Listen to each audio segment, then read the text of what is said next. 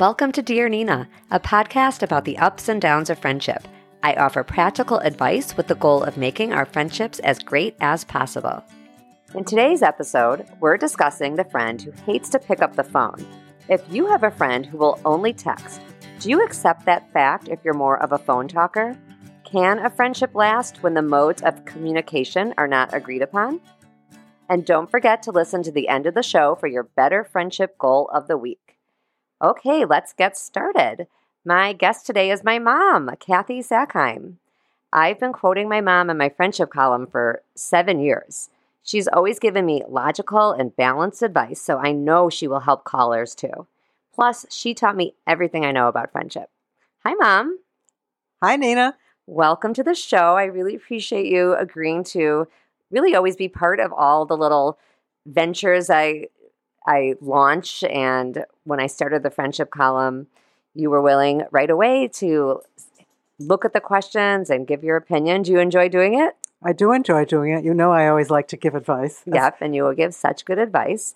I do think when it comes to this topic, we should establish before we even hear the question, because I think it's fair that people know your perspective. You hate texting. I do hate texting. I think texting is for saying what time you'll be somewhere or if you'll be late.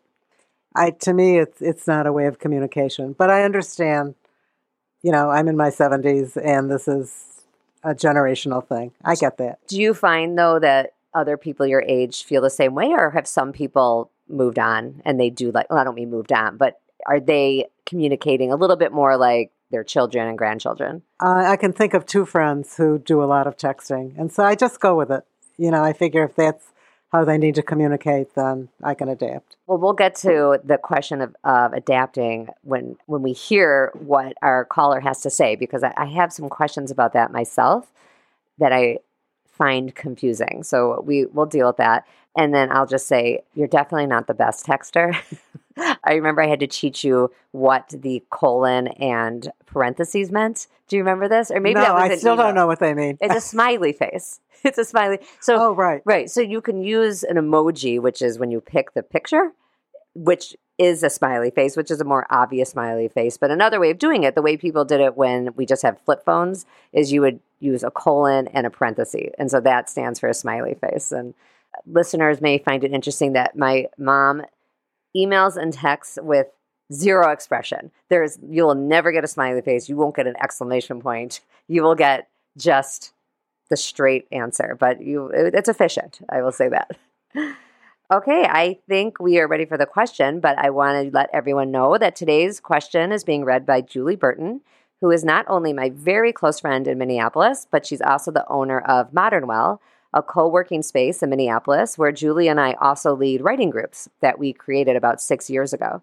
Julie is the author of The Self-Care Solution and the co-host of a podcast with Stephanie Pierce called Her Next Chapter, about women taking on new ventures and making career changes or starting a new career during a new phase of life, which, Mom, you would really like because you've done a lot of that yourself. So I will leave the link to all of that in the show notes and teach you how to listen to podcasts, Mom, and you'll listen to this and you'll listen to Julie's.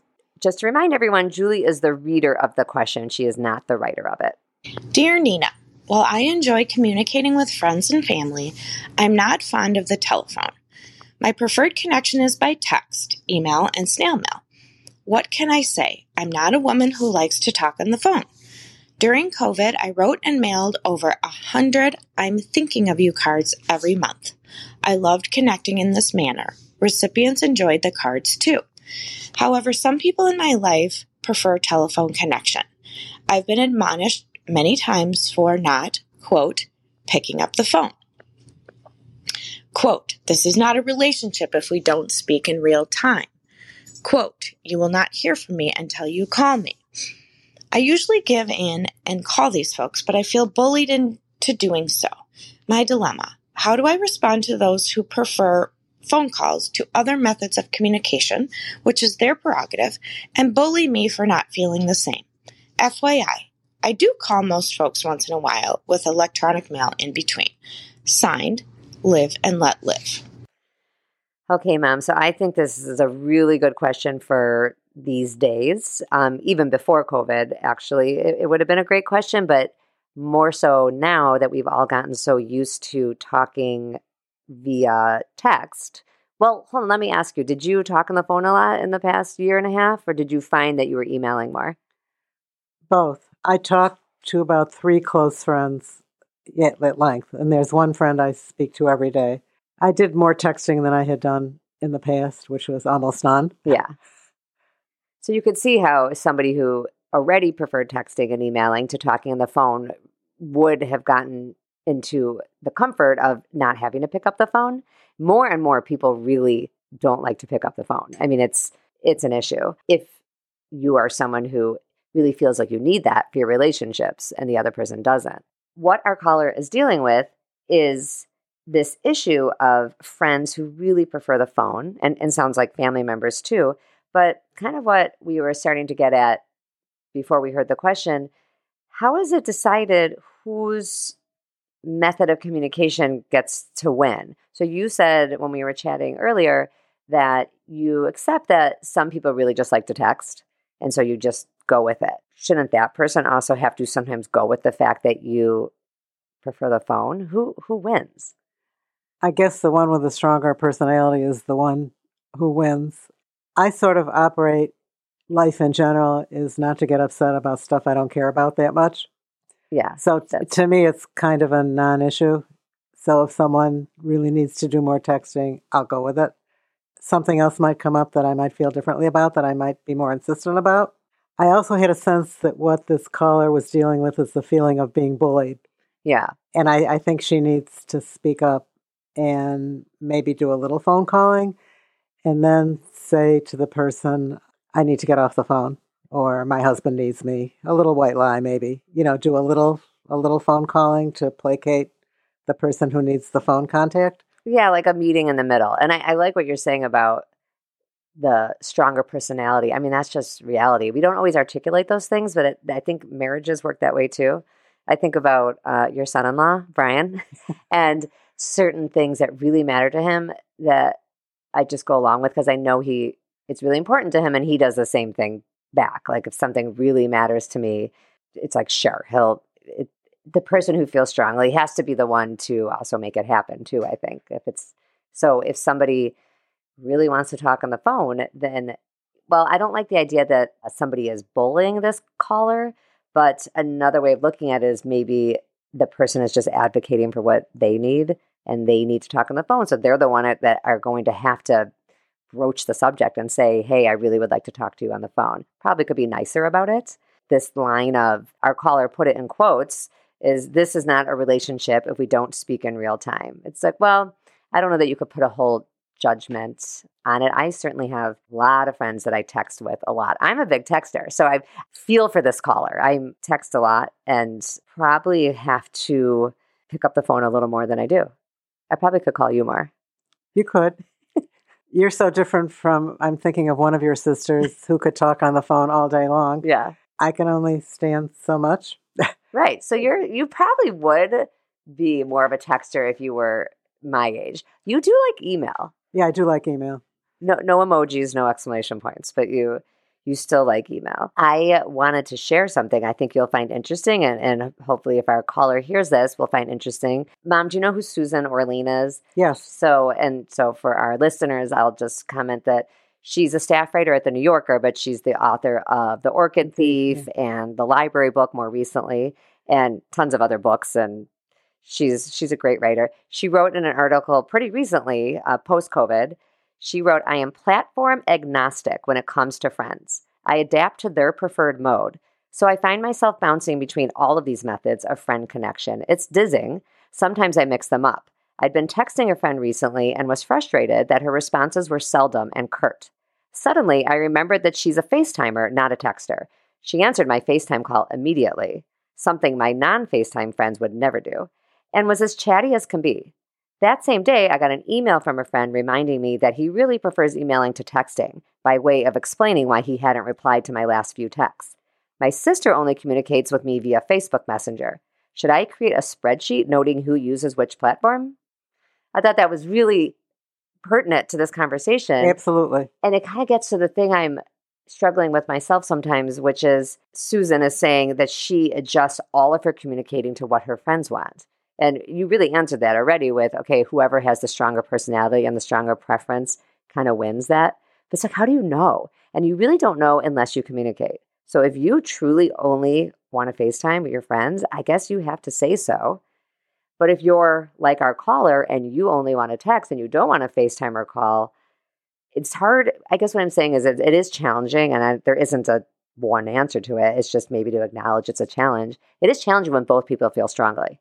You have a friend who will only text, and you have a friend who only wants to talk on the phone or only considers talking to be the real friendship. I don't know. It's a tough one. It is a tough one. I think what the caller was objecting to was the manner that this person stated her preference. Yeah. Had this person said to her, I'd really like to talk to you more. Talking to you means a lot to me. If she had given an I feel message as opposed to, if you want to be friends, it has to be my rules, I think the caller would have responded differently. That's such good advice. See, everyone, this is why we go to Kathy Sackheim for all the advice. All right, we have one more comment to listen to from Julie. Back to Julie Burton. She read the question for us, and then she had some thoughts about it she wanted to share. Live and let live. Wow. 100 cards over COVID a month. That's amazing. So we just need to acknowledge that. Very thoughtful gesture, and I'm sure meant so much to the people who received them. My take on this is that relationships are a two-way street, right? So the fact that you prefer writing, emailing, texting, snail mail, that's great. But other people, other friends, family members, it like you said, it's their prerogative to prefer talking on the phone.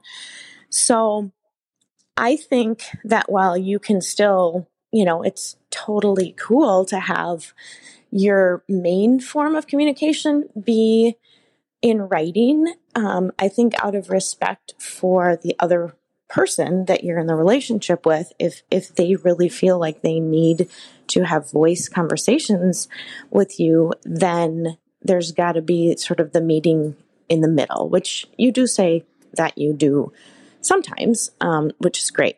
But I think that there's nothing wrong, obviously, with preferring the writing, but it also is important to honor and respect what the other person prefers and not necessarily thinking of it as bullying, but thinking of it as them sharing their needs with you, that they need to hear your voice, that's how they feel the most connected. Okay, Mom. Well, Julie really echoed a lot of what we already said, and I think we all agree with her. One thing she brought up that I'm really glad she did is this point about how thoughtful it is that our caller sent all those cards. That's really special. Not a lot of people do snail mail, and I think Julie's right that she gets a lot of credit for being so thoughtful. I agree.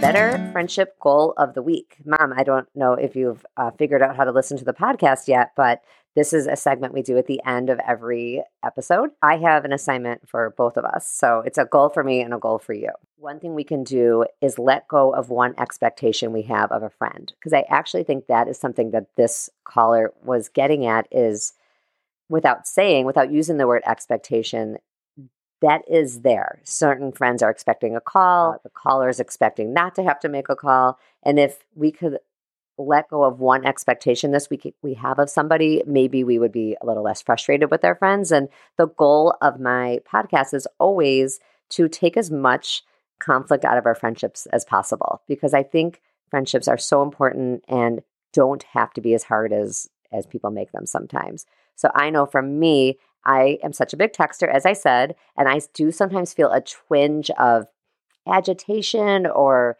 anxiety when people don't text back as quickly as I would. And so what I'm going to let go of is that expectation that somebody is going to respond with the same speed that I would. and that it would even mean anything if they don't. It means nothing. They just don't text as much, period. Does that sound good? Sounds good to me. And maybe you could put one smiley face on one text this week. That's what I want you to do. Okay. I never know where to find them. I'm going to teach you how after. Okay. That's all for today. I just want to thank my mom again so much for coming and being on the show. And I hope you'll come back again. Will you come back again? I certainly will. I'll bet the listeners will demand it.